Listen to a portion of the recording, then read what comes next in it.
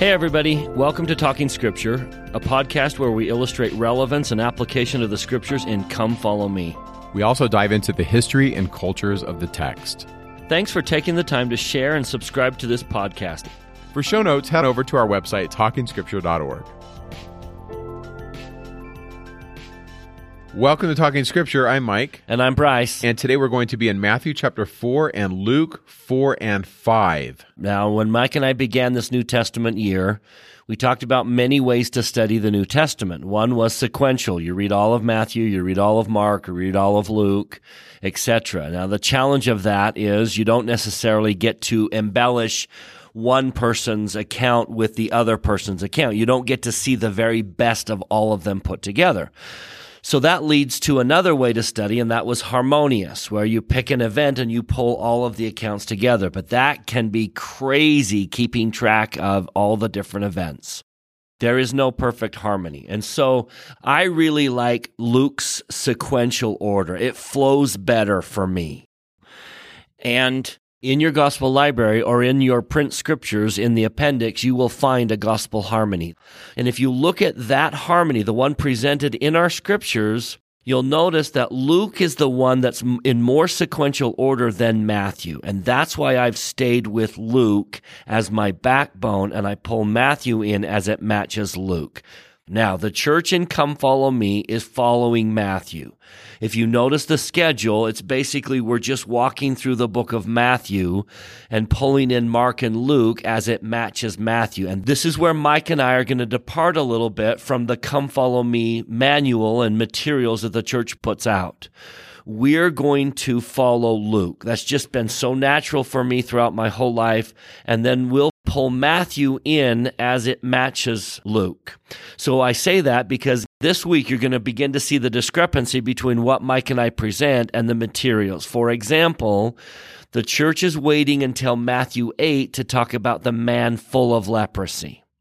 Luke presents it in Luke chapter 5, which is this week's Come Follow Me, Luke 5. So Mike and I are going to address it because it comes up in Luke, and we're using Luke kind of as our backbone. We're just going to pull Matthew into Luke rather than Luke into Matthew. And so as we follow Come Follow Me, you'll note that things going on in Luke chapter 4 and 5 are happening later in Matthew. I will say for me, one of the reasons why I see this happening is because Matthew's giving us a fuller sense of the Sermon on the Mount. The Sermon on the Mount's taking several chapters 5, 6, and 7 of Matthew, and it's the standalone account of that full sermon. I believe it was one continuous sermon. I also believe it's a temple text. And so the things in Matthew chapter 8 are going to be discussed earlier in Luke. Bryce and I just had to make a decision as we're covering these things, but I'm not saying that that's the only way or that's even the right way. There really is no one perfect way. And so be patient with us, and we're going to do it the best we can. But with that out of the way, let's go to Luke chapter 4. Essentially, what we read here is the temptation of Jesus, his experience in the wilderness, his going to Nazareth and showing people who he is, their rejection of him, and then he's going to go down to this place called Capernaum, and it's this little sea village that was about 10,000 people in Jesus' day. Now, when I say it's a little sea village, it's much larger than Nazareth, but it's right there on the coast of what's called the Sea of Galilee, or I think probably better appropriately called as the Lake of Galilee, but we'll stick with the way it's described in the gospel accounts as the Sea of Galilee. This little village is where he's going to spend a lot of his time and meet the beginnings of his core group of followers or disciples, starting with a man by the name of Simon, or we'll refer to him as Simon Peter or as Peter. And so that's really chapter 4. And then the 5th chapter is his calling more people to come and follow him. And eventually he'll call this individual named, sometimes he's called Levi, sometimes he's called Matthew. He's a tax collector. And his message as to why he's doing things a little bit differently. That's the big picture of these chapters, is the temptation, telling people who he is, being rejected, going down into Capernaum, and picking up his core group of the beginnings of this church or gathering of followers. So let's start with the temptation. It is phenomenal for us to watch Jesus be tempted. Because what we can do is make a list of how he taught me to resist temptation. And I know a lot of people dwell on the 3 specific temptations. I personally don't. I like to dwell on the resistance. How did Jesus resist? So I like to make a list in my scriptures, and I have listed 6 items that I have learned about how I can better resist temptation. Now, as you go through this, you're going to notice a lot of Joseph Smith changes. He was very specific to say that Satan is not controlling the narrative here. The Spirit is controlling the narrative, and Satan is coming in after the fact. I think that's very important to notice. I will reference them occasionally, but please note the Joseph Smith changes. But let's start in Luke chapter 4, verse 1. I think this is the very most important, that Jesus was full of the Holy Ghost. There is no greater way to resist temptation than to be filled with the Holy Ghost. The very things that fill us with the Holy Ghost are the power to resist temptation. I remind you of that beautiful verse in the Book of Mormon that says the natural man is an enemy to God and will be until he yields to the enticings of the Spirit and putteth off the natural man. The way we put off the natural man is to yield to the enticings of the Holy Spirit. So let that be very, very powerfully stated. Number 1, Jesus was full of the Holy Ghost. Number 2, also in verse 1 of chapter 4, he was led by the Spirit. Be full of the Holy Ghost and then be led by it. I want to distinguish them as separate because Jesus is following the Holy Ghost into the wilderness. He's not going into the wilderness to be tempted. He's being led by the Holy Ghost. Number 3 on my list is back in Matthew. One of the Joseph Smith changes in Matthew tells us why he went into the wilderness. He did not go into the wilderness to be tempted. If you'll look at footnote 1b, which is the JST of Matthew 4:1. He was led of the Spirit into the wilderness, ready not to be tempted. Joseph changes that. He went into the wilderness to be with God. In other words, a powerful protection against temptation is to have found time to be with God. I remind you of Moses 1, where Moses has that experience with Satan, and he says, look, I can tell the difference between God and you because I felt his glory and you don't have it. The more you're with God, the more you'll recognize how bad the world tastes. I remind you that no one knows they're eating bad food until they taste something better. You have to have tasted the something better. Plan time to be with God. President Nelson has begged that from the beginning of his administration. Seek him out. And then number 4 is also in a Joseph Smith change in verse 2. Footnote 2c leads us to JST Matthew 4:2. After he had communed with God, he was hungry. So it's not just to seek time to be with him. I think it's important to say, okay, I'm going to go to church because I'll be with him. I'll go to the temple to be with him. But if I really want to resist temptation, I have to take those moments where I'm with him and commune with him. I have to speak to God. Power to resist temptation comes when he speaks to me and I commune with my Heavenly Father. So let me just emphasize those 4. Be full of the Holy Ghost. Be led by the Holy Ghost. Take time to be with God and to commune with him. Now we actually get the exchange between Lucifer and Christ. Back in Luke's account, notice how the devil always uses that word if. Please understand that Satan is always trying to stir up doubt and questions and fears. If you be the Son of God, as if he's trying to get Christ to question his messiahship. If you be the Son of God, prove it.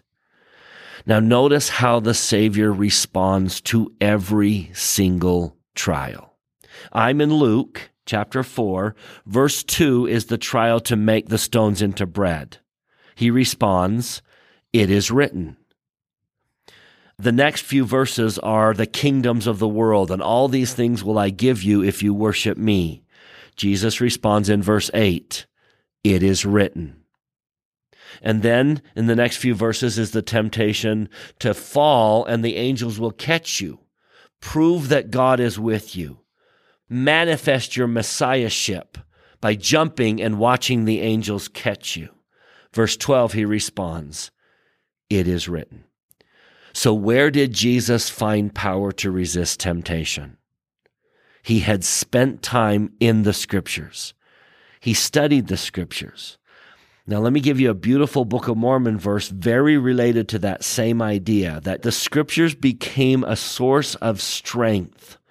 Listen to what Jacob says about kind of the Scriptures. He says in Jacob 4:6, "Wherefore we search the prophets." Now, where do you and I search the prophets? That's why I'm pointing to the Scriptures. We search the prophets and have many revelations and the spirit of prophecy. And having all these witnesses, we obtain a hope, and our faith becometh unshaken, insomuch that we can truly command in the name of Jesus, and the very trees obey us, or the mountains, or the waves of the sea. There's a confidence, there's a hope that comes from searching the prophets, knowing the Scriptures, knowing the doctrine. I find it fascinating that after that whole episode with Sherem, after that ends, they make a point of searching the Scriptures, as if to say, boy, this really would have made a difference. It's also significant that Alma, when he's approaching the Zoramites, which is another apostate group, says we got to try the virtue of the word.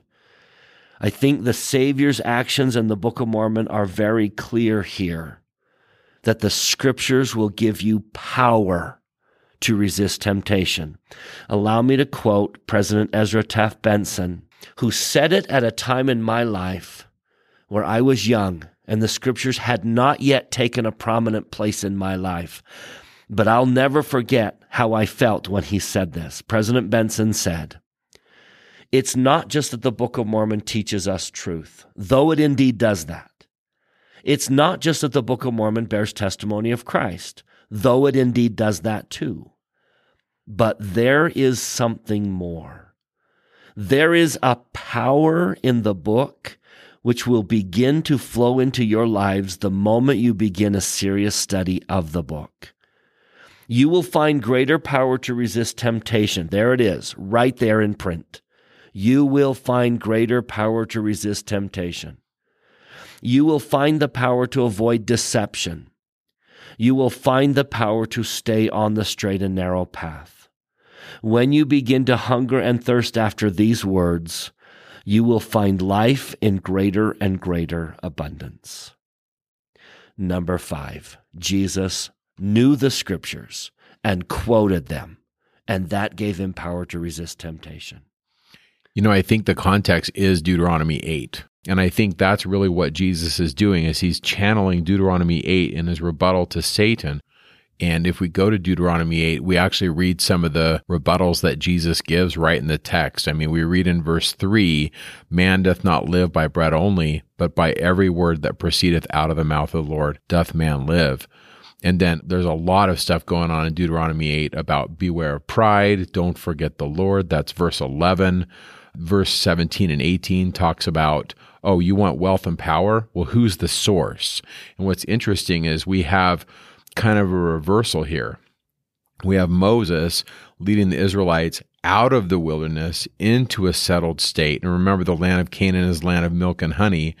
And we have Jesus going into the wilderness. And so I kind of like that he's tempted. Now, the reason why I say that is that word in the Greek can mean test or prove.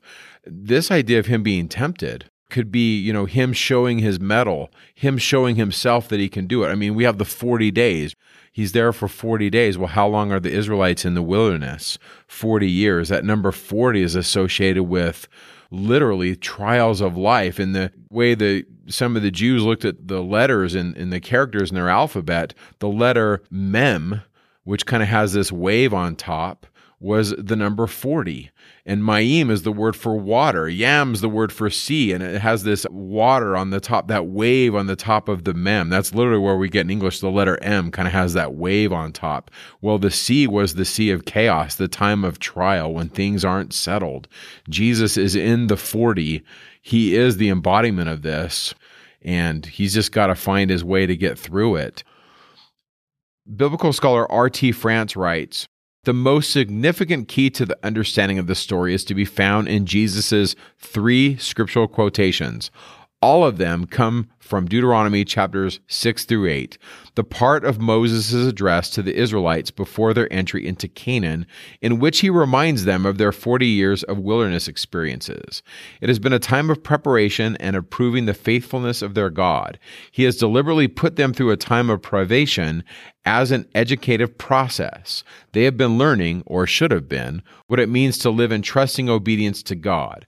Now, another Son of God is in the wilderness. This time it's Jesus. This time it's for 40 days rather than 40 years as a preparation for entering into his divine calling. There in the wilderness, he, Jesus, faces those exact same tests, and he has learned the lessons which Israel has so imperfectly grasped. I like that reading by R.T. France of trying to put Jesus' experience next to the Israelites' experience. I think the gospel writers knew this, and I think this is another indication that they're trying to show Jesus as the embodiment of the fulfillment of the Old Testament. The Old Testament is important. It must be read. I think the New Testament doesn't make as much sense if we don't know the Old Testament. And so as we know that group of texts and we read the Gospels and we read how they're crafting their presentation of the Messiah's life, we can gain a greater appreciation for who he is and what he is trying to do. And this is going to be the end message in today's podcast. Old and new wineskins and old and new wine. And what does that mean to follow Jesus in the first century? And what does it mean for us today?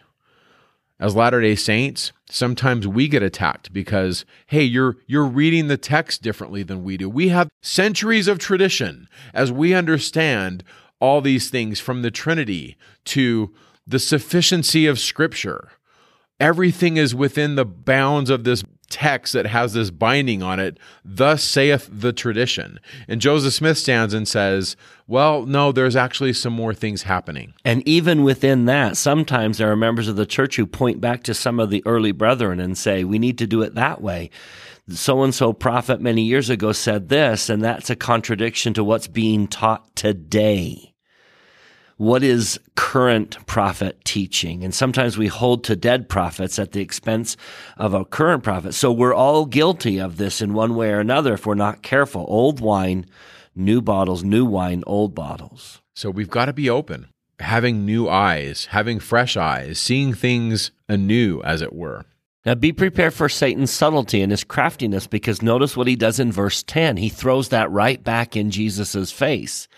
In his temptation, he says, if thou be the Son of God, cast thyself down from hence, for it is written. So be prepared for Satan to twist those very scriptures and throw them right back at you. Know them well enough that you're not susceptible to the twisting of the scriptures or lifting them out of context. That's when you become unshaken, is when I know them well enough to recognize when truth has been twisted out of context. But that's what Satan's going to do here. He's going to twist it completely out of context and use that very phrase back at Jesus to say, for it is written. So that leads me to my number 6. Notice every single time he reveals what his focus is. When he says it is written, he's quoting verses that tell us what is in his heart, and that when that's in our heart, we will find power to resist temptation. And the first one, they're all W words. The first one, back in Luke chapter 4, verse 4, having my eye singled to the Word of God will help me resist temptation. He reveals that his heart was focused on the Word of God. Now, the second time he quotes the scriptures, it's a different W word. Verse 8, it's the worship of God. He says, thou shalt worship the Lord thy God. The third one is an implied W. It's the negative that I'm going to turn positive. The third one in verse 12, he says, it is said, it is written, thou shalt not tempt. But if I'm not tempting God, what am I doing? I think of that great verse in Jacob chapter 4 that says, seek not to counsel the Lord, but to receive counsel from him. And so I think Jesus is revealing that his heart was set on the will of God. There's my W word. That Jesus had his eye fixed on the word of God, the worship of God, and the will of God. I want to do what Heavenly Father wants me to do. One of my favorite statements from the Savior will be given in John chapter 8, where he says, I do always those things that please him. It was the will of his Father that governed his life. And when the word of God, the worship of God, and the will of God govern our lives, we will have power to resist temptation. Now, let me show you the result. The result of those 6 things, let me repeat them just to make sure. Number 1, be full of the Holy Ghost. Be led by the Holy Ghost. Seek opportunities to be with God and to commune with God. And then know your scriptures so that you can use the power of the scriptures to resist temptation. And then number 6, keep your focus on the word of God, the worship of God, and the will of God. If you do that, the natural result is power. I love verse 14 of chapter 4. Jesus returned in the power of the Spirit into Galilee. And I think that's what I would pull out of this week's Come Follow Me is Jesus faced temptation like we all do, but here's how he resisted it. Here's what gave him power over those temptations. I like this quote by David O. McKay where he says, now, nearly every temptation that comes to you and me comes to us as one of these 3 things. A temptation of the appetite, number 1. 2, a yielding to the pride and fashion and vanity of those alienated from the things of God. Or 3, a gratifying of the passion or a desire for the riches of the world or power among men. And if you look at these temptations, I think that David O. McKay is onto something here. And in every one of them, I think Jesus could say, you know what? I am hungry. I could use some bread. Or the Lord should help me out. He should have my back. We read in verse 9, he brought him to Jerusalem and set him on the pinnacle of the temple. That word in Matthew chapter 4, verse 5, literally is upon the little wing of the temple, probably the highest point on the temple structure is probably where he is. And that spot probably would have been part of the sanctuary building itself, which was about 50 meters high, or perhaps even over the temple's outer portico on the east, which overhung the deep Kidron Valley. So if you would have stood there and looked down over the edge, the Kidron Valley really descended. Now, we think it went way down further in Jesus' day than it is if you go visit it today, because we've had 2,000 years of settling and the Kidron is a lot less steep, but even now it's pretty steep. So he probably would have been pretty high up there. And so the suggestion essentially, I think that the adversary is saying to him is, hey, you're special. The Lord should help you out. And I think sometimes we could fall into that temptation when things are hard or when we think, you know what, I should be noticed. I should be taken better care of. And I think sometimes we get into that state where maybe we feel sorry for ourselves or we feel like we're being overlooked. Certainly, I think that's a temptation that many of us could fall into. And so after that, we read, all these things I will give you. Matthew chapter 4, verse 9. If you will fall down and worship me. And I find this so ironic because essentially he's offering him something that he can't give him, right? He can't even give it to him. I love this quote by James E. Talmage where he says, we need not concern ourselves with conjecture as to whether Satan could have made good his promise in the event of Christ doing him homage. Certainly, it is Christ who could have reached out and gathered to himself the wealth and the glory of the world had he willed to do so, and thereby have failed in his messianic mission. This fact Satan knew full well. Many men have sold themselves to the devil for a kingdom, and less, aye, even for a few paltry pence. That's a great quote. I mean, in essence, what's your integrity worth? And is it worth the kingdoms of this world? And Talmage's assessment is we sell it for a lot less. Let me give you Farrar's take on that same idea. In his book, The Life of Christ, Frederick Farrar says, "There are some that will say that we are never tempted with kingdoms. It may well be, for it needs not be that he tempt us with kingdoms when less will serve. It was Christ only that was thus tempted. In him lay an heroical mind that could not be tempted with small matters. But with us it is nothing so. For we esteem more basely of ourselves. We set our wares at a very easy price. Lucifer may buy us even dagger cheap. He need never carry us so high as the mount. The pinnacle is high enough. Yea, the lowest steeple in all the town would serve the turn. Or let him but carry us to the leads and the gutters of our own houses. Nay, let us but stand in our windows or our doors. If he will give us so much as we can see there, he will tempt us thoroughly. We will accept it and thank him too. A matter of half a crown or 10 groats, a pair of shoes or some such trifle will bring us on our knees to the devil." Yes, exactly. And Bryce, I love how you mentioned in verse 14, he returned in the power of the Spirit into Galilee. Yep. I like that. So with that, he's now going to go to Nazareth. Now, Nazareth is this very small village. It's really a footnote even in Jesus's day. It's up in the foothills above the Sea of Galilee, and he goes into the synagogue. Now, this was common that you would go into the synagogue and people had the opportunity to read. And so Jesus is invited to come up. I'm reading from Luke chapter 4, verse 17. "And there was delivered unto him the book of the prophet Esaias." Now that's Isaiah. "And when he had opened the book, he found the place where it was written, The Spirit of the Lord is upon me, because he has anointed me to preach the gospel to the poor. He has sent me to heal the brokenhearted, to preach deliverance to the captives, and recovering the sight to the blind, to set at liberty them that are bruised, to preach the acceptable year of the Lord." And he closed the book, and he gave it to the minister, and he sat down. And the eyes of all them that were in the synagogue were fastened on him. And he began to say unto them, "This day is this scripture fulfilled in your ears."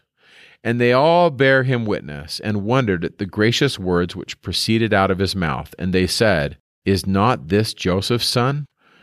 And I want to pause right there, because Jesus is quoting Isaiah 61. Now, it's not a perfect quote.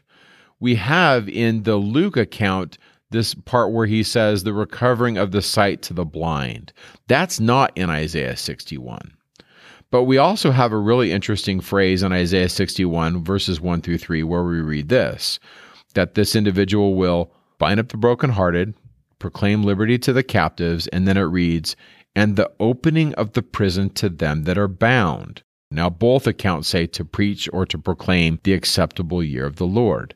The account in Luke reads, "to set at liberty them that are bruised," but the Isaiah account says, "the opening of the prison to them that are bound." I'm just going to say this. I think Jesus is quoting the Hebrew text, and I think Luke doesn't quite get it right. That's my take. To set at liberty them that are bruised, that's good, but I think that he's probably reading it more like the opening of the prison to them that are bound. That's just my reading of it. When I teach this passage and when I talk about Nazareth and this experience at the synagogue, I always go to Isaiah 61 and I read this. And I read it for a couple of reasons. One of them is this: we don't have Jesus going to prison doors and setting people free. What's interesting, if you're an individual who likes to watch The Chosen, there's this one bit in The Chosen where John's incarcerated, John the Baptist, and there's this zealot that's following Jesus that says to Jesus, "I can break him out. I know some people." And they're having this conversation like, are we going to break him out of prison? And I kind of pause and I look at my wife and I say, Jesus came to set us free from prisons, but not those kinds of prisons. And I love the way the Chosen directors have chosen to tell the story about Jesus is healing people, but it's not so much about the physical, but the spiritual healing. And so my reading of this part in Isaiah where it says the opening of the prison to them that are bound is that this is fulfilled through his death and resurrection, that those that are dead will one day come back to life. And when our spirits and our bodies are separated, there's this wonderful line in the Revelations of the Restoration where the prophet Joseph Smith says that those that do not have their bodies anymore, that are in the spirit world, look at that state as a kind of bondage because they want to have their bodies and to be reunited, flesh and spirit put back together. And Jesus is really encapsulating his whole ministry just in this little teeny space of about 3 verses in Isaiah. He's teaching them who he is and what he is to do. Yeah. This is Jesus walking in, grabbing the scriptures, and from his own lips saying, this is what I came to do. It's my mission statement. This is what I will do in your life if you let me in. That picture of him knocking on the door and there's no door handle, this is the invitation. This is what I will do if you will let me in. I will heal. I will preach. I will teach. I will free you of all the bondage that you find yourself in. I will make you acceptable to the Lord in that year. I will open your eyes. I will heal you. It's just a beautiful little moment. But they rejected that offer because that's just Joseph's son.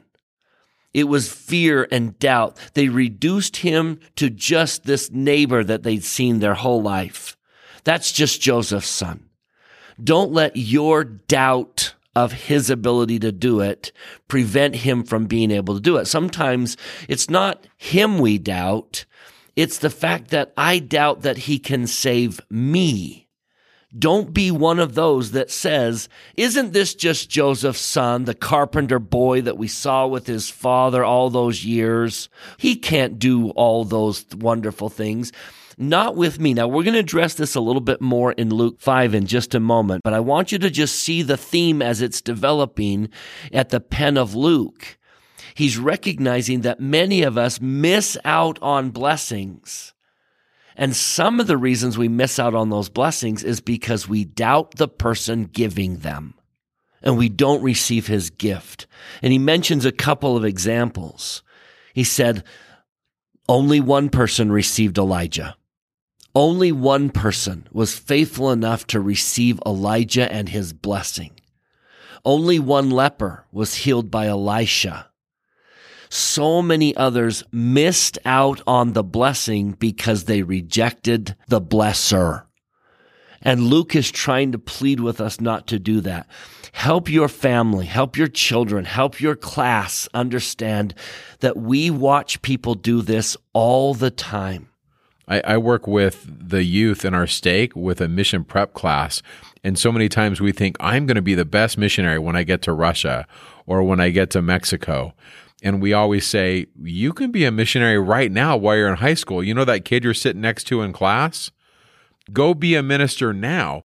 The person right closest to you is a treasure, a pearl of great price. Yeah. It kind of goes both ways, doesn't Don't see them as just Joseph's son, the carpenter. Right. They need the gospel just as much as the people in Russia that you're being sent to. Beautiful analogy. The Book of Mormon verse that I want to take you to is in Alma chapter 33. It's Alma's rendition of the brass serpent in the Old Testament. In verse 19, he says, he was spoken of by Moses, yea, and behold, a type was raised up in the wilderness, that whosoever would look upon it might live. And many did look and live. Now, here's the tragedy in the next verse. But few understood the meaning of those things, and this because of the hardness of their hearts. Now, I'm going to modernize it. But there are many who are so hardened that they will not look. Therefore, they're going to perish. Now, the reason they won't look is because they don't believe it will heal them. But Jesus really is able to heal and deliver and bring freedom from captivity in so many forms. Open the door. Don't wait till the house is clean and you're in your Sunday clothes.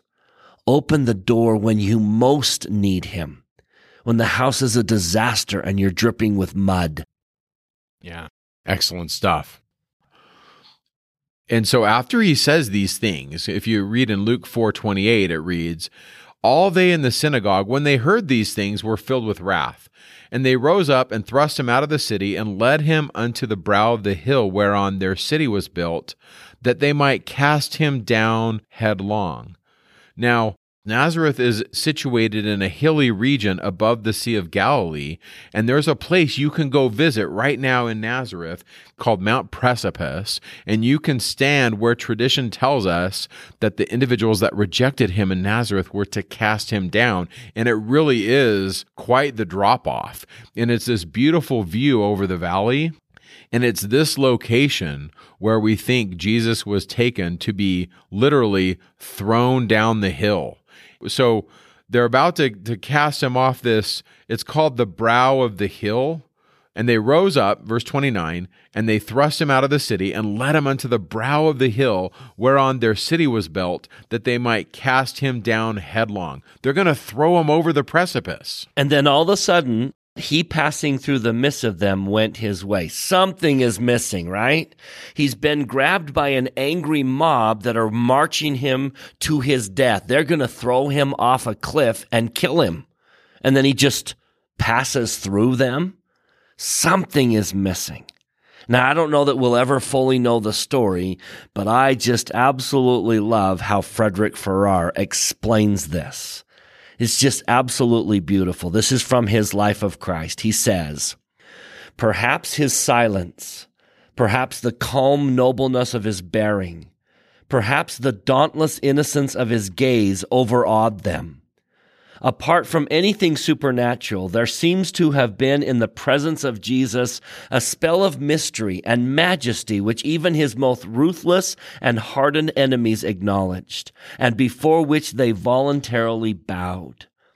It was to this that he owed his escape when the maddened Jews in the temple took up stones to stone him. It was this that made the bold and bigoted officers of the Sanhedrin unable to arrest him as he taught in public during the Feast of Tabernacles at Jerusalem. It was this that made the armed band of his enemies, at his mere look, fall before him to the ground in the Garden of Gethsemane. Suddenly, quietly, he asserted his freedom, waved aside his captors, and overawing them by his simple glance, passed through their midst unharmed.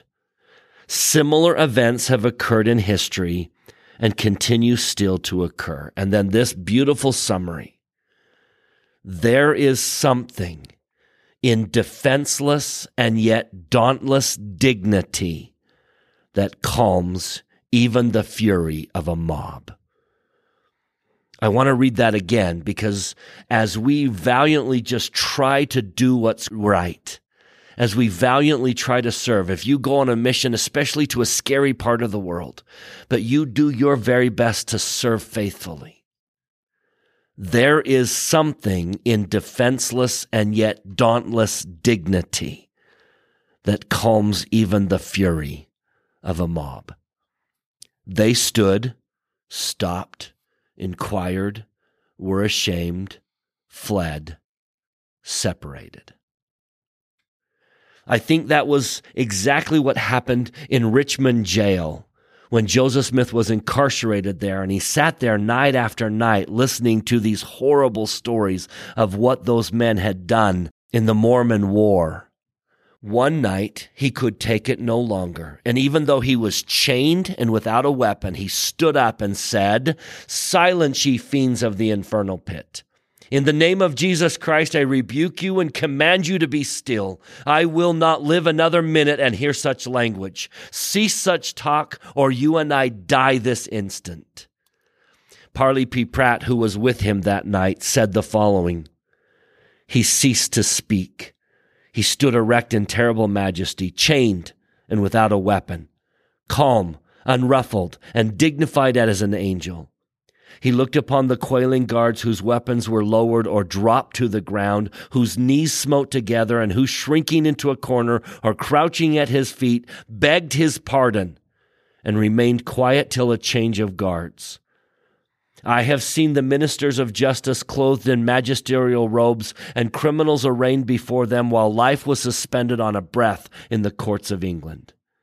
I have witnessed a Congress in solemn session to give laws to a nation. I have tried to conceive of kings, of royal courts, of thrones and crowns, and of emperors assembled to decide the fate of kingdoms. But dignity and majesty have I seen but once, as it stood in chains at midnight in a dungeon in an obscure village in Missouri. You can harness that power through righteousness. The one lesson the Lord says that the Latter-day Saints have a difficult time learning is that the powers of heaven are inseparably connected to the righteousness of the saints. Those powers cannot be controlled only upon principles of righteousness, but there is power in defenseless and yet dauntless dignity that calms even the fury of a mob. This is one of my favorite moments of the Savior's life. And when you are engaged in his work, that power is with you. Trust your children when they go out to the mission field. Trust righteousness. Trust that there is power in righteousness that heals and calms and helps and blesses. Of that I stand as a witness. It has happened many times in my life. I think this is a beautiful little gem of this week's Come Follow Me. And so with his rejection, he leaves Nazareth, he escapes, and he goes into this place that's called Capernaum. He goes down into Capernaum in verse 31 of Luke chapter 4. It's called a city of Galilee, and it talks about him teaching on the Sabbath days, and the people being astonished at his doctrine, for his word was with power. Now, Capernaum was, and we have a picture of it for you in the slides, looking from the north. So in this picture, we're looking at, it's almost like this aerial shot of Capernaum looking south, and in the background, we have the Sea of Galilee, and you can actually see a really early synagogue there in the picture with a modern church to the left, and then there's all these ruins in this picture. Capernaum is a really interesting name for a city, and it's kind of spelled a couple different ways in the Greek. A lot of times it's spelled with a pi, so it makes that p sound, Capernaum, but it's also written with a phi, so it's Capharnaum. It's a transliteration from the Hebrew, which is Kafar and Nahum. Now, kafar is that word for village, but kafar also is that, we've talked about that word kafar, can mean covering or to overlay. And then we have Nahum. Now, Nahum is also very similar to Naham. Nahum is rest or comfort, and Naham is rest or peace. And so we have this covering of peace, or this covering of comfort, or a village of comfort, probably is the best translation. But I find this very interesting. Now, this is just my Mike Day geek out weirdness, but we have these two words, kafar and Naham. What do we have? We have the Son of God who's going to perform the atonement. He's going to cover us in peace or comfort. And what do we have here? We have the bulk of Jesus's miraculous experiences where he's showing forth his power in and around Capernaum. I don't think it's just a coincidence. It really is a beautiful setting. And this is where the Savior spent a lot of his time. And probably the closest thing to the Sea of Galilee that I could explain to those that live in Utah is there's this place called Bear Lake. That's kind of my experience at the Sea of Galilee. But if you've never been to Bear Lake, think of a beautiful lake. Just a tranquil place where it's green, just beautiful, lots of water. A lot of times when we talk about Israel and we talk about the wilderness of Judea and we talk about the desert, it certainly has that in parts of Israel. But if you go to the Sea of Galilee, it really is beautiful and picturesque. And this is where the Savior spent a lot of his time amongst these people. In the time of Jesus, it had about 10,000 people living there. One of the main industries here was fishing. There was a presence in Capernaum of a Roman post. There was a customs post there as well with a local administrative center. So we have a tax collection happening here in Capernaum. Jesus is going to meet Matthew, the tax collector, and the core group of his early followers. Now, Mike, Matthew's version of this is really beautiful. Back in Matthew 4, he says, Jesus went about all of Galilee, teaching in their synagogues and preaching the gospel of the kingdom and healing all manner of sickness and all manner of disease among the people. And his fame went throughout all Syria, and they brought unto him all sick people that were taken with diverse diseases and torments, and those that were possessed with devils, and those which were lunatic, and those that had the palsy, and he healed them. That is so symbolic of what he came to do and what he's offering to do in all of our lives. Those that are tormented, those that are diseased, and I am certainly one of those that have devil influences or lunatics and palsies and broken, he wants to heal. In Luke's account of this, it'll come up a little bit later in chapter 4, Luke 4:40. When the sun was setting, all they that had any sick with diverse diseases brought them unto him, and he laid his hands on every one of them and healed them. That's Capernaum. That's Galilee.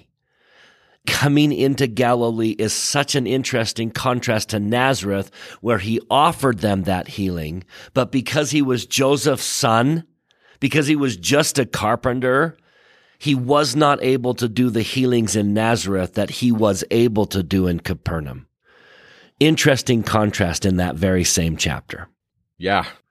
And so as he goes into Capernaum and he's teaching the gospel of peace or comfort, one of the first people that he meets, which is interesting, he meets an individual that has an unclean devil. That's verse 33 of Luke chapter 4. And the Greek holds in this rendering of the 34th verse.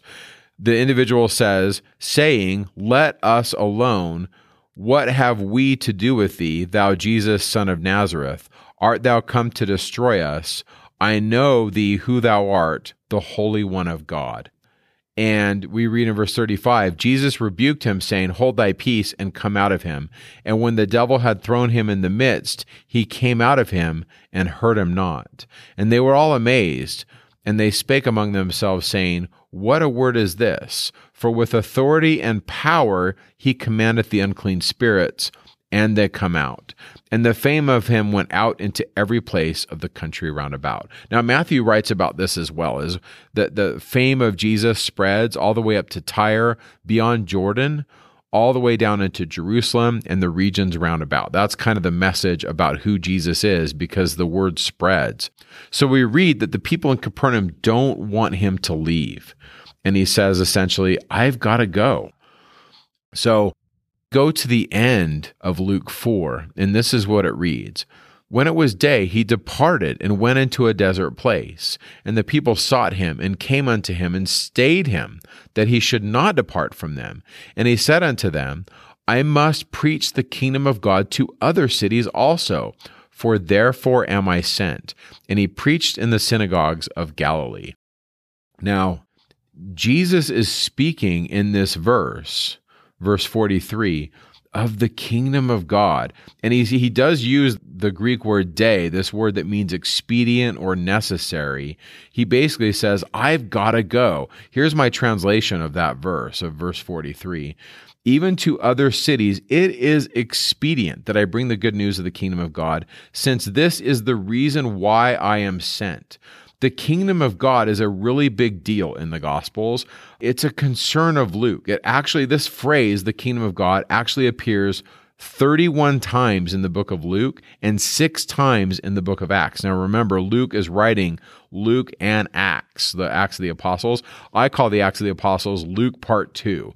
So if you look at those two books, 37 times Luke is talking about the kingdom.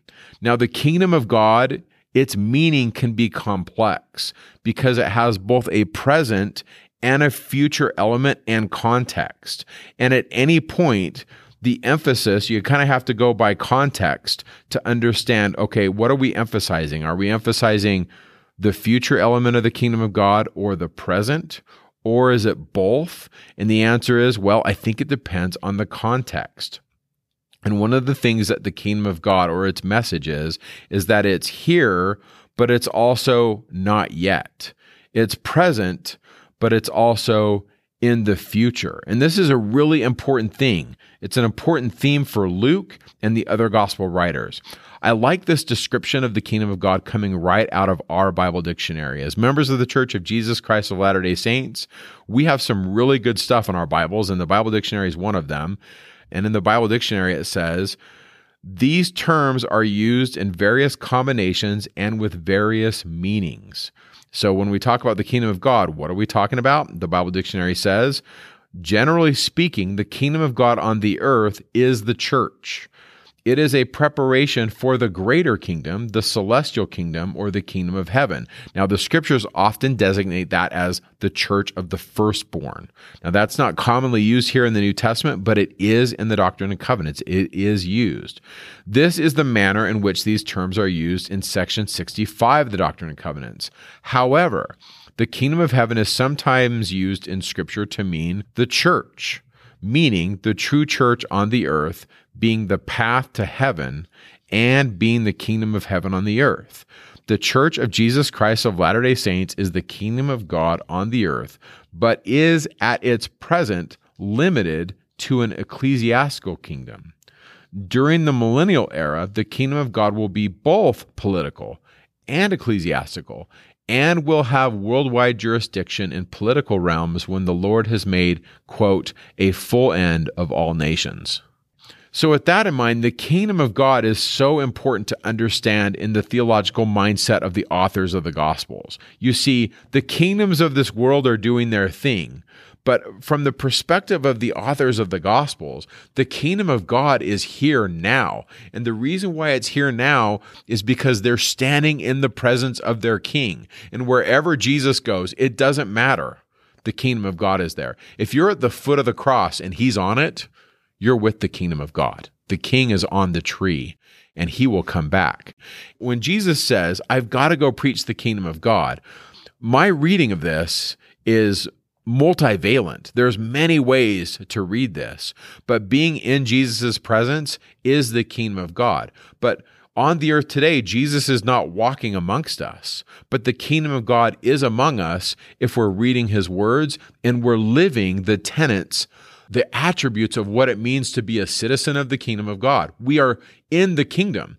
And to me, this is just Mike Day packaging. I don't necessarily think it matters what church you're in. Of course, we want them to be baptized into the Church of Jesus Christ of Latter-day Saints. We want to bring them into the kingdom of God. But there's a lot of people that don't have access to the missionaries.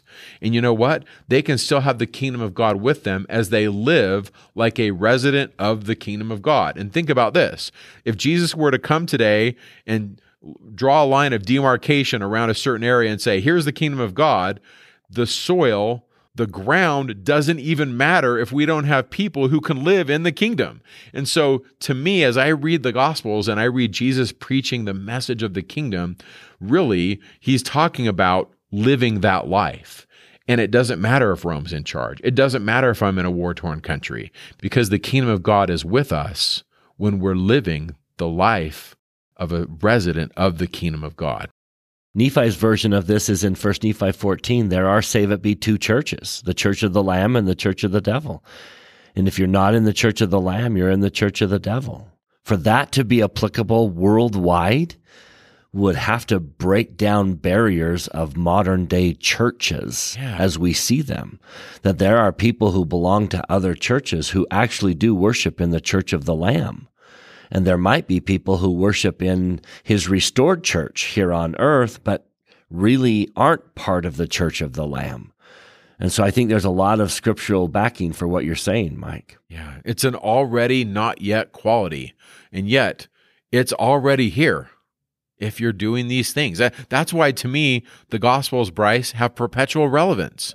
And if we're going to do that, we're going to need people to help. We're going to need fishers of men. And so that flows right into chapter 5, where he calls helpers. He can't do this alone. He calls helpers. Now, the reason I love Luke's account, this is missing in Matthew's account, is the little story that happens before the calling. He gets into their boat. He teaches a little bit. And then he says to Simon, launch out into the deep and let down your nets for a draught. Now, Peter has been fishing all night. he has not had success. He says in verse 5, this is Luke 5:5, Master, we have toiled all the night and have taken nothing. Now I love the very next word.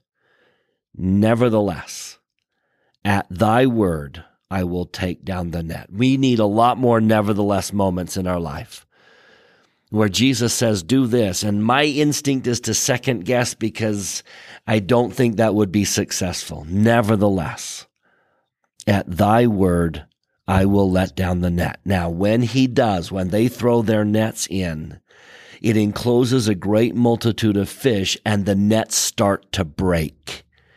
They call their partners, which I'm assuming are probably James and John, the sons of thunder, over to help them. And they fill both ships to the point where they begin to sink. Now, why does he call them in that setting? Why is that the setting? The largest haul of fish Peter's probably ever had is the setting. He is about to cash in these fish. Fishing's good and he can make a lot of money. Now, some people have speculated that it was a test. Will you walk away from this at its peak of success? I think there's something to that. But to me, I have connected verses 6 and 7 with verse 10. There's a line in my scriptures that connect these two ideas. I believe what Jesus is saying is, if this is thrilling to catch fish like this, wait till you catch men. The glory of the kingdom is greater than this exciting moment where you're bringing in the largest haul you've ever seen. You think this is exciting? Catch a person. Catch a child of God and bring them to Christ, and you will experience a thrill far greater than this. To me, that's the storyline. He gives them just the greatest success, and then he says, wait, you haven't seen anything yet. Wait till you get involved in the work of my kingdom. Wait till you catch people. Now notice what happens. They forsook all and followed him. That's going to be a common theme in this week's Come Follow Me. As he calls his disciples, they give up their everything. When he calls Levi in verse 27, he left all and rose up and followed him. They give up their everything and they follow him.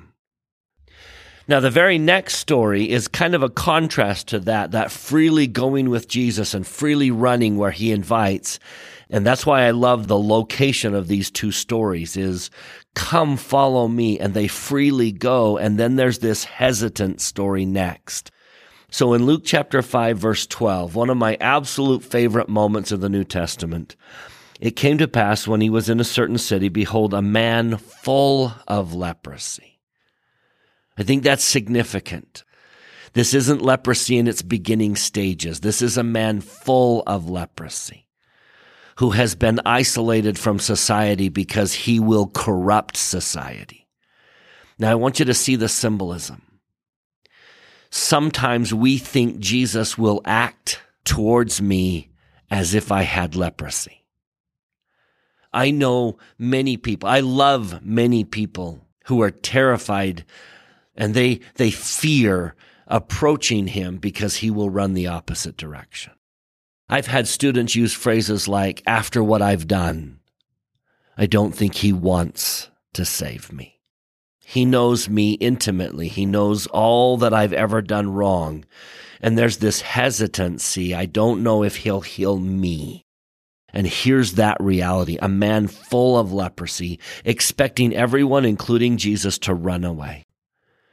Notice he says, Lord, if thou wilt, thou canst make me clean. Let me paraphrase. Think about what this man knew and tell me what this man doubted. What this man knew is that he could. What he doubted is that he would. Now, how many of you listening to my voice right now know Jesus can do all the things that he listed back in Nazareth? I know he can heal. I know he can forgive. I know he can cause marvelous miracles in my life. I know he can answer my prayers. But how many of you wonder if he will? If he wants to? Other people, perhaps, but maybe not to me. I know he can. I just don't know if he will. Then you need to hear the rest of this story. You need to hear from his own voice what he says. First of all, you need to see what he did. He did not run away from the man full of leprosy. In fact, he ran towards him and touched him, which no one else in that society would have been willing to do. And isn't that ironic that the one person who knows the most about me, who knows all the negative sides of me, is not disappointed in me, but wants to help me the most? We turn our sins into an expectation of disappointment from him. But he is not disappointed in us. He is not ashamed of us. He simply wants to help. And so he did what no one else would do. He went towards a leper. He touched him. And he said, I will. He was confirming that he can, and he was testifying that he will. He can and he will. But so many people who have faith and lack hope believe that he can do miraculous things, just not to them. And I implore every one of you, and those of you who teach people who doubt this, I implore you to teach them that he can and he will bless them. I want to give you the church's definition of hope as given in Preach My Gospel. It's in chapter 6, How Do I Develop Christ-Like Attributes? It says, hope is an abiding trust that the Lord will fulfill his promises to you. It is manifest in confidence, optimism, enthusiasm, and patient persevering. It is believing and expecting that something will occur. When you have hope, you work through trials and difficulties with the confidence and assurance that all things will work together for your good. Hope helps you conquer discouragement. This wonderful little story with this man full of leprosy is recorded in the New Testament so that you have hope. This story is a burning testimony that he rushes towards the sinner, not away from the sinner. He yearns to help rather than criticize and critique and shame. His whole goal is to bless us. He really does want to bless us. And I testify that not only can he, but he will. You, with all the flaws you possess, expect something from him. Understand that it's going to come in his way and his time, but expect a blessing. And President Nelson has been saying that repeatedly, that we can expect a blessing from him, and that's hope. He can and he will. Powerful message. And so after he heals him, we read this in Luke 5:14.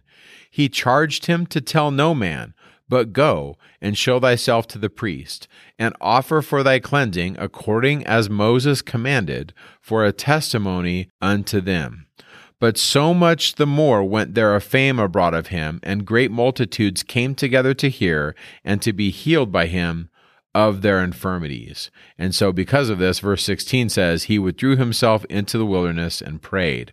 I want to just stop and look at that for a minute, that part in verse 14 where he says, to tell no man. Now, we really don't know why. He doesn't really say why. But biblical scholars have tried to analyze this and say, okay, what are some reasons why he might say this? And one of them could be that he wants the individual to be silent until he is officially declared to be clean. There was a process in the Mosaic Law, and it's actually outlined in Leviticus, and there's a footnote even in your scriptures, 14a, Leviticus 14. If you go there, there's quite the process to be declared clean. And so what do we read? In one sense, we read Jesus following the law as it was written. Here he's having this individual follow the law, go to the priest, and show that you're clean. And so maybe he was telling him to be silent until it was official. He was officially declared clean. Another possibility is that he wanted to prevent excessive popular excitement as a result of his healing ministry. Now, we're going to see this a little bit in John 6. I think when we get to the Bread of Life sermon, there's times when Jesus says, are you following me for the right reasons? Is it because of the healing? Is it because of the free food in the Bread of Life? He provides bread miraculously. And I think his message is, no, it's not about being healed necessarily physically. Come unto me and have your souls healed. Live a certain way, and your life will be transformed. I think that's what he's shooting for. So I like that as a possibility, as having people follow him for the right reasons. Another possible reason why he told the man to be silent is perhaps it is showing Jesus's humility. Whatever the reason, the account shows us how Jesus downplays his miraculous work. So many times in the scriptures, he'll do this amazing thing, and then he'll say, hey, don't tell anybody. We see this over and over again, where he tries to restrict the spreading of his fame because of the miracles. We see it here in this chapter in Luke, but we also see it in chapter 8, verse 56 of Luke. But then we see it again in Matthew 9:30, Matthew 12:16. We see it throughout Mark. Throughout his gospel. We see it in Mark 1:34, Mark 3:12. There's so many places where he does this. So this is just not a one-time thing. And so if I had to choose one reason why he's telling people to be silent, and I had to pick one, and I don't necessarily just like one, but if I had to pick one, it probably would be in association with his sermon in the Bread of Life, where he basically says, come unto me for the right reasons. This comment from Spencer W. Kimball might interest you. President Kimball said, I have been impressed at the number of times the Lord said, quote, go thy way and tell no man, end quote. And I have been led many times in my blessings when I felt that there was going to be special healing, that they were such people as would go out and shout it from the rooftops to say, quote, and when you are healed, tell no man who laid his hands upon your head, end quote. I think this takes away from me the temptation to want to be spectacular, or to want praise, or to want credit, and from them the urge to publish a sacred, intimate miracle. That relieves me. It leaves me more humble, and I am sure that I am in a better position to call down the blessings of the Lord again. I love it. And so after he heals this man, he does, like it says in Luke 5:16, withdraw himself. He goes into the wilderness and he prays. So here in Luke 5:17, we read that he's in another place. It came to pass on a certain day as he was teaching that there were Pharisees and doctors of law sitting by, which were come out of every town out of Galilee and Judea and Jerusalem, and the power of the Lord was present to heal them. And behold, men brought in a bed a man which was taken with palsy. And they sought means to bring him in and to lay him before him. And when they could not find by what way they might bring him in because of the multitude, they went upon the housetop and let him down through the tiling with his couch into the midst before Jesus. And when he saw their faith, meaning Jesus, he said unto him, thy sins are forgiven thee. And the scribes and the Pharisees began to reason, saying, who is this which speaketh blasphemies? Who can forgive sins but God alone? But when Jesus perceived their thoughts, he answering said unto them, what reason ye in your hearts? Whether it is easier to say, thy sins be forgiven thee, or to say, rise up and walk? But that ye may know that the Son of Man hath power upon the earth to forgive sins, he said unto the sick of the palsy, I say unto thee, arise, take up thy couch, and go into thine house. And immediately he rose up before them, and took up that whereon he lay, and departed to his own house, glorifying God. And they were all amazed. Adding to that, Jesus calls himself, in verse 24, the Son of Man. We see this at the end of John 1. The Son of Man is the individual that will fix broken things, bring about the resurrection, cast out the wicked, bring in a new heaven and a new earth. And he's spoken of in Daniel, but he's really spoken of in all the literature outside of the Bible, in the extra-biblical literature, in the writings of Enoch and Esdras and others. This Son of Man is the cosmic king, and he is the one that will come before the Ancient of Days. And Jesus speaks of himself as the Son of Man, and then he performs an action that is miraculous, an action of a God, fixing a man who's completely and entirely broken. And in this reading, it doesn't say it here in Luke, but in another reading, it's really interesting what he says. In Matthew 9, verse 4, it reads a little bit differently. We put the translation for you right out of the Greek in the show notes, but here's the English translation. Jesus, seeing or knowing their inner desires, he said to them, "Why do you ponder evil in your hearts?" You see, in Matthew, their inner thoughts are evil, but in Luke, their thoughts are conveyed as being reasoned out or calculating. Dialogazeste is what it says. In the Greek of Luke 5, they're reasoning and calculating in their heart. But in Matthew, they have evil in their hearts. Another interesting distinction here we read is that Jesus fully knows what's going on in their hearts. At least in the Luke translation, epignos is Jesus literally sees their thoughts, fully knows their hearts. In Luke chapter 5, verse 22, that's who he is. And I like this for a lot of reasons. First of all, it's awesome that he heals this guy, but even greater than a fixed body is a fixed soul. And I think Jesus is really trying to emphasize, yes, I came to fix broken things, but the greatest thing that is broken that must be fixed is the healing of men's souls. And I love what Jesus is doing here because he is making it very clear that his miracles prove that he is what he claims to be. He is, in fact, the Messiah. You cannot accept Jesus as a moral teacher or a good man. That's what he's trying to do here. He says, wait, which is easier? Or in the JST, does it require more power to forgive sins or to cause someone to rise up and walk?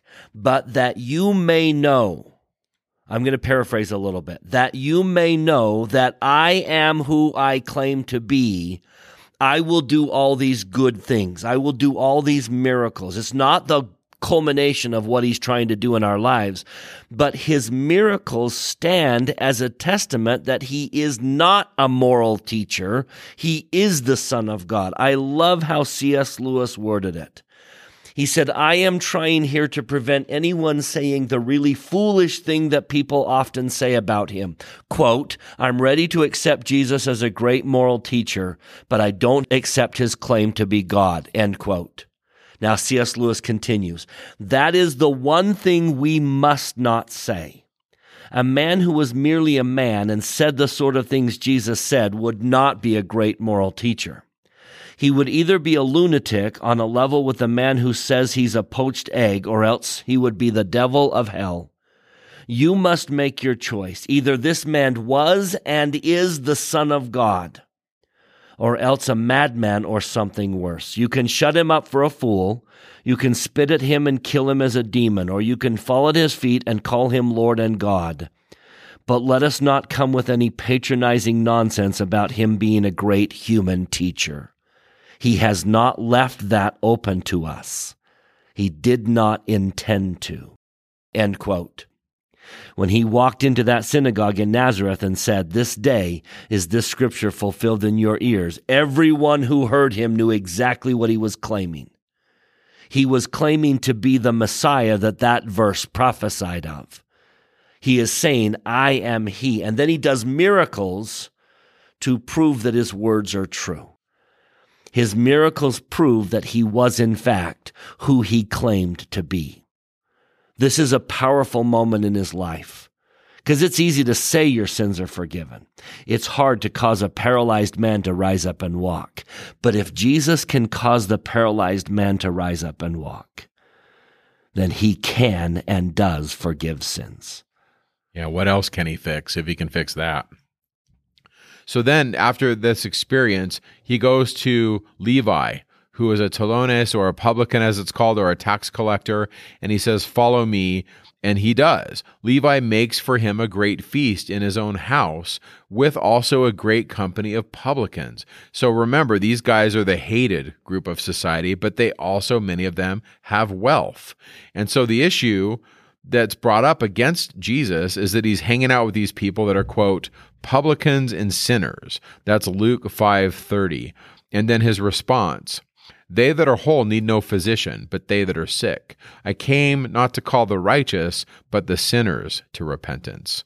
The irony to that is, of course, the people accusing Jesus, they are missing the mark, as it were, as well. They just think they're not.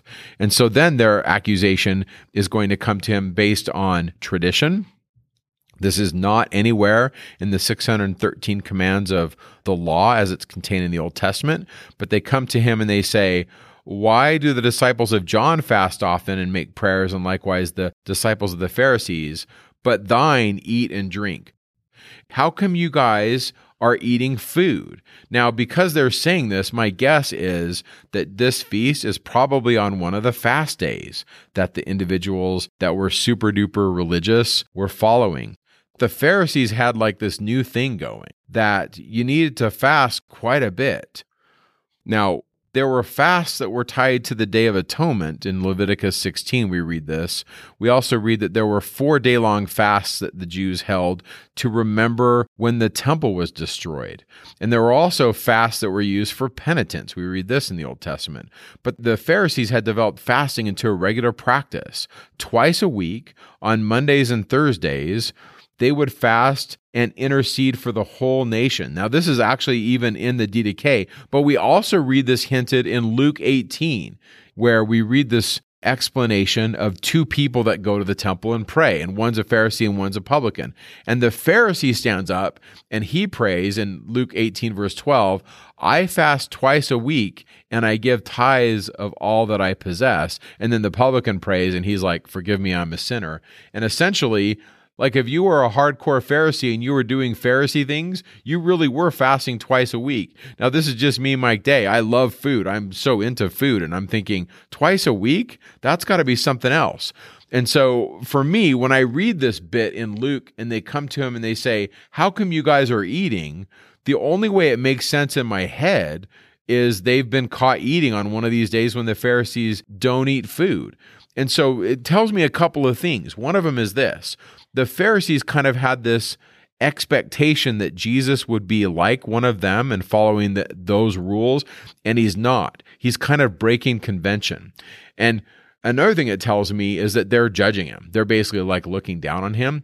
And his rebuttal, his answer to their question is really interesting. So you go to Luke 5:34, it reads, "Can you make the children of the bridegroom fast while the bridegroom is with them?